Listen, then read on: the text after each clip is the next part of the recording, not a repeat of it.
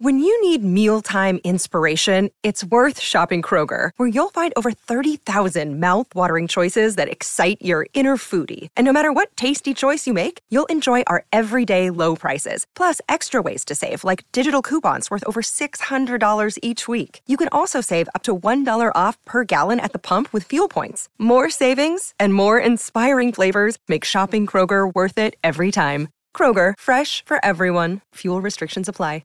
Bridget and Scott, the off-season of misery for the Boston Bruins and their fans continues. Another one bites the dust. David Krejci has retired from the National Hockey League and is no longer a Boston Bruin officially. We knew this was coming, but it's just the off-season starts in April with a very, very, very disappointing playoff exit. And then Bergeron retires a few months later. And then a few weeks later, David Krejci retires. And what's the pulse of the two of you? What's the pulse of the Bruins fan base this summer?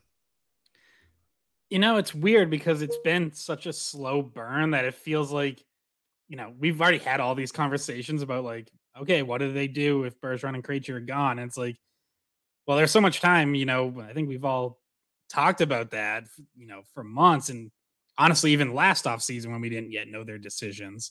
So, you know, it's not, I feel the same way like I did when Bergeron retired, where it's like, there's not a surprise here. It's not like, you know, Krejci, the Bruins released Krejci's statement Monday morning.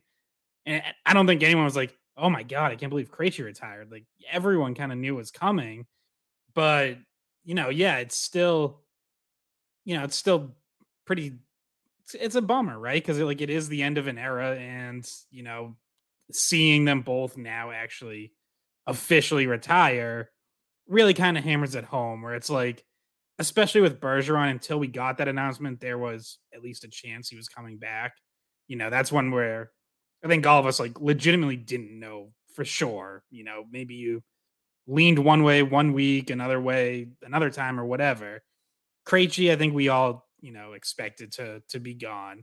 So less surprise, less sort of, you know, I guess it doesn't quite hit as hard because we weren't ever really planning for the possibility that he might be back. Whereas with Bergeron, you know, I think the week before we had done an episode of here's how they look with him, here's how they look without him. Like it was, you know, it was still very much on the table. So yeah, you know, you do some reflection on their obviously incredible careers and this whole era, and then you know, yeah, you can't help but now look forward and look at, you know, okay, what's there, what's next, you know, both at sort of like the micro at the center position, what's next with those two gone, but then even bigger picture of like what does this next year look like? What does this next era look like? Who are, you know, who steps up and takes over as leaders and all that stuff.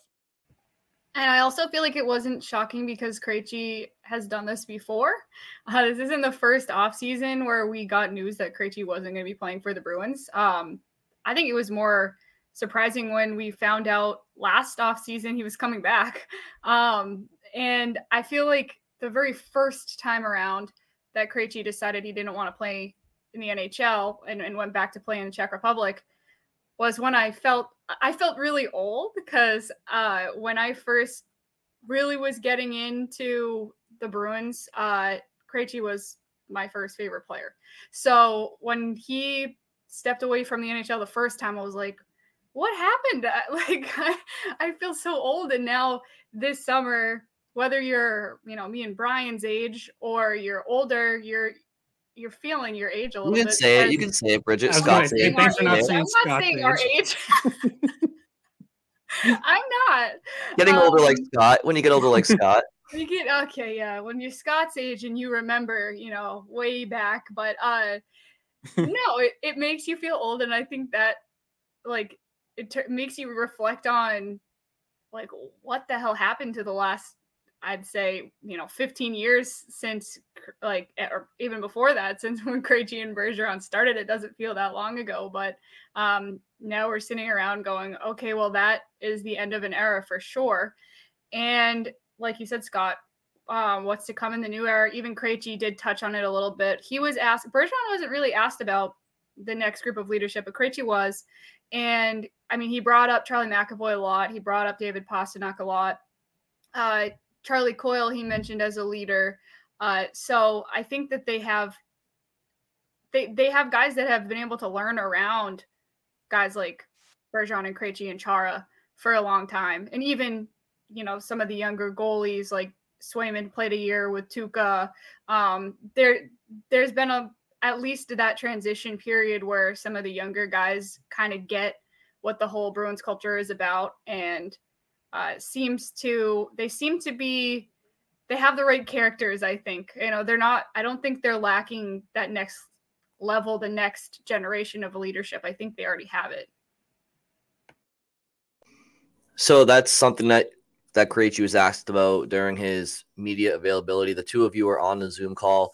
There was a quote that stuck out to me that I saw. Scott, was there a quote in particular from the media availability that stood out to you, and just some general updates, some laundry keeping from that availability that maybe listeners would like to hear from as well? Yeah, I don't know if there was like one specific quote that stuck out. I think overall, I came away feeling the same way I did when we talked to Bergeron, which is like he's content with his decision and clearly knew it was time. He, on multiple occasions, cited his health. He mentioned that, this past season was hard on him and his family because his family came up a few times throughout the year, but mostly spent the year down at their home in South Carolina. So, he wasn't with them a lot.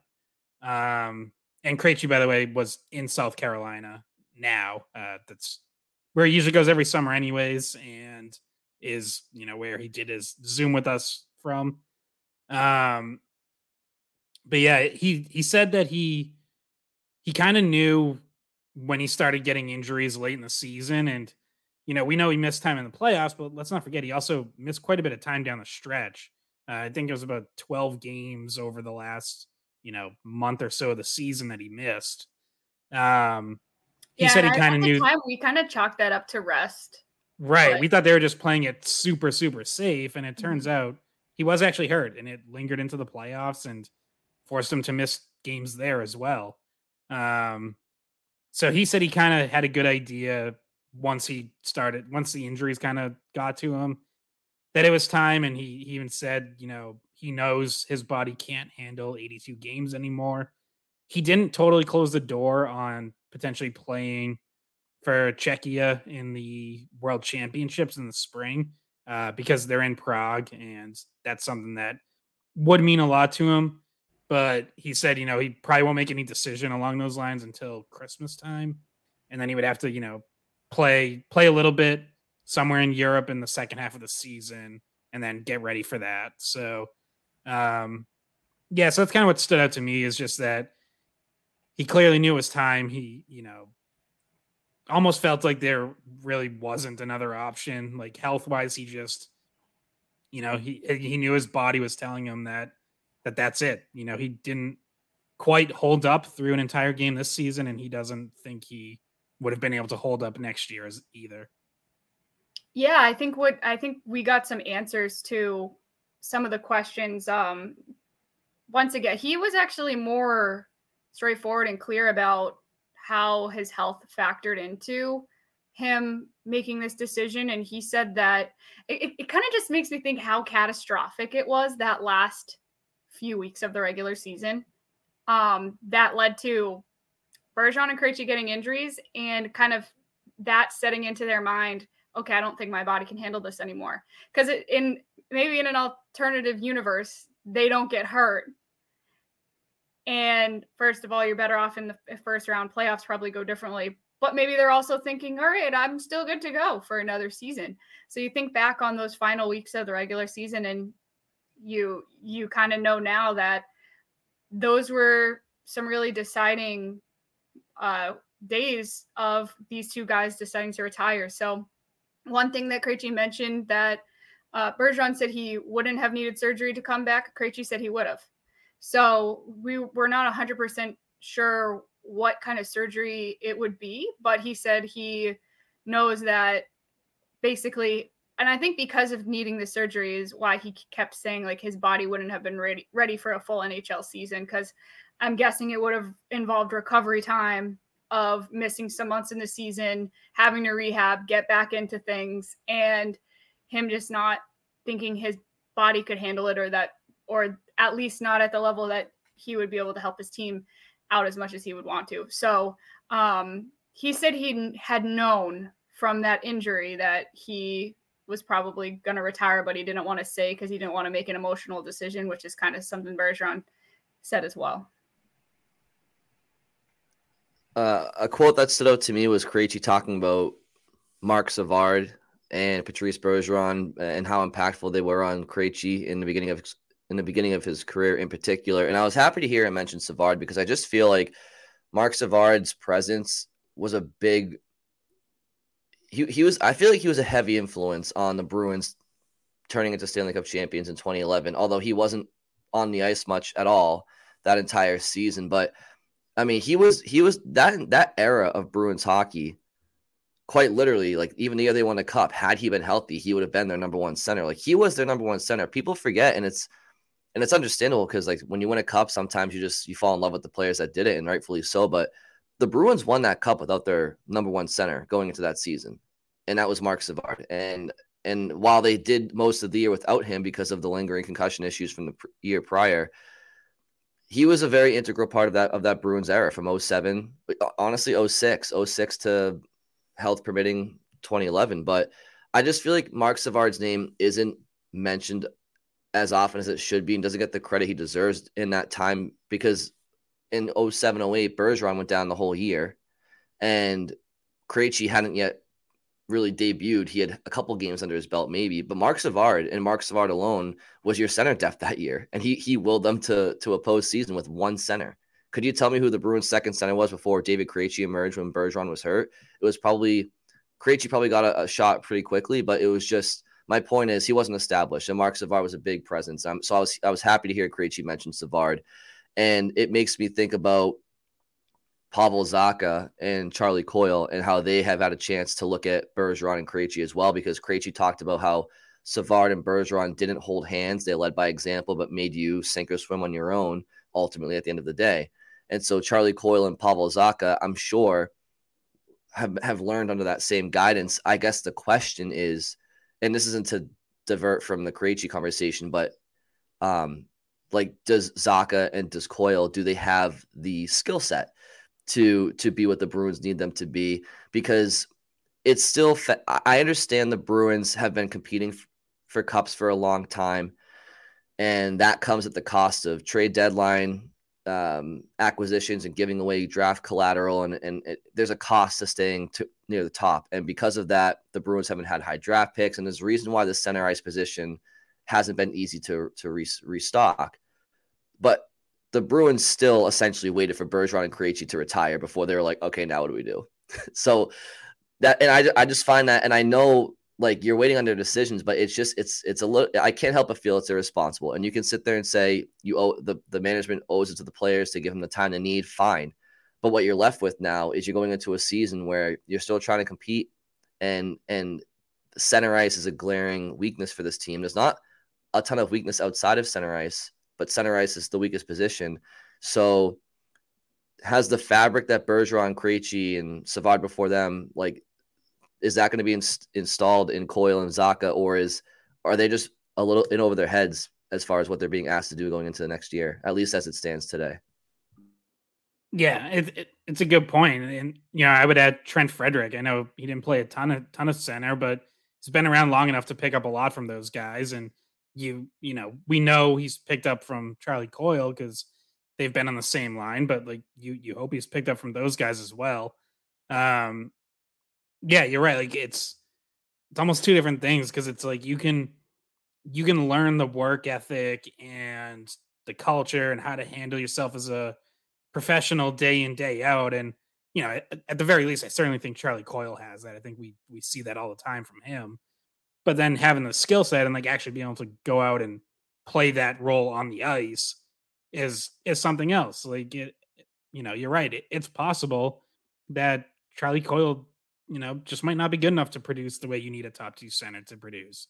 It's possible that Pavel Zacha might not be ready after, uh, certainly like a breakout season, but still just 1 year in Boston. So, they're gonna find out they don't have any other options. So, uh, we'll see. But yeah, I do think they took at least like I do think they took a couple swings at like trying to build something towards the future when it comes to the center position, and maybe just missed or didn't quite work out. Like I think when they signed Coyle to that extension, and you look at the money he got, I think part of that was in their minds there was a projection that there was still more than he had shown. There's still more offense, and maybe he could be a number two center down the road. And now he's finally going to get a chance. But so far, I'd say what we've seen from Charlie Coyle is a really good number three center, but someone that you definitely have question marks as to whether he's just gonna produce enough offense to be a top two center. They used the first round pick on Johnny Beecher. He just never really developed offensively, and he might still have an NHL future, obviously, but it looks like it's more likely going to be on a third or fourth line. So yeah, they've taken more swings recently, whether it's the Zacha trade or other draft picks like Poitras, Harrison, Spicer, Loch Nellis, all these centers they've drafted in recent years, signing Georgi Merkulov out of Ohio State. But those guys are all, at least a year, 2, 3 years away. We don't really know. Like their developing is still happening. So, yeah, obviously that they didn't get the timing right. Like it would be great if you had your next two number two centers ready to go, and they step right in when Bergeron and Krejci retire, but doesn't always work that smoothly. You can't always have the Aaron Rodgers, Brett Favre to Aaron Rodgers succession plan. Like doesn't always go that smoothly in sports.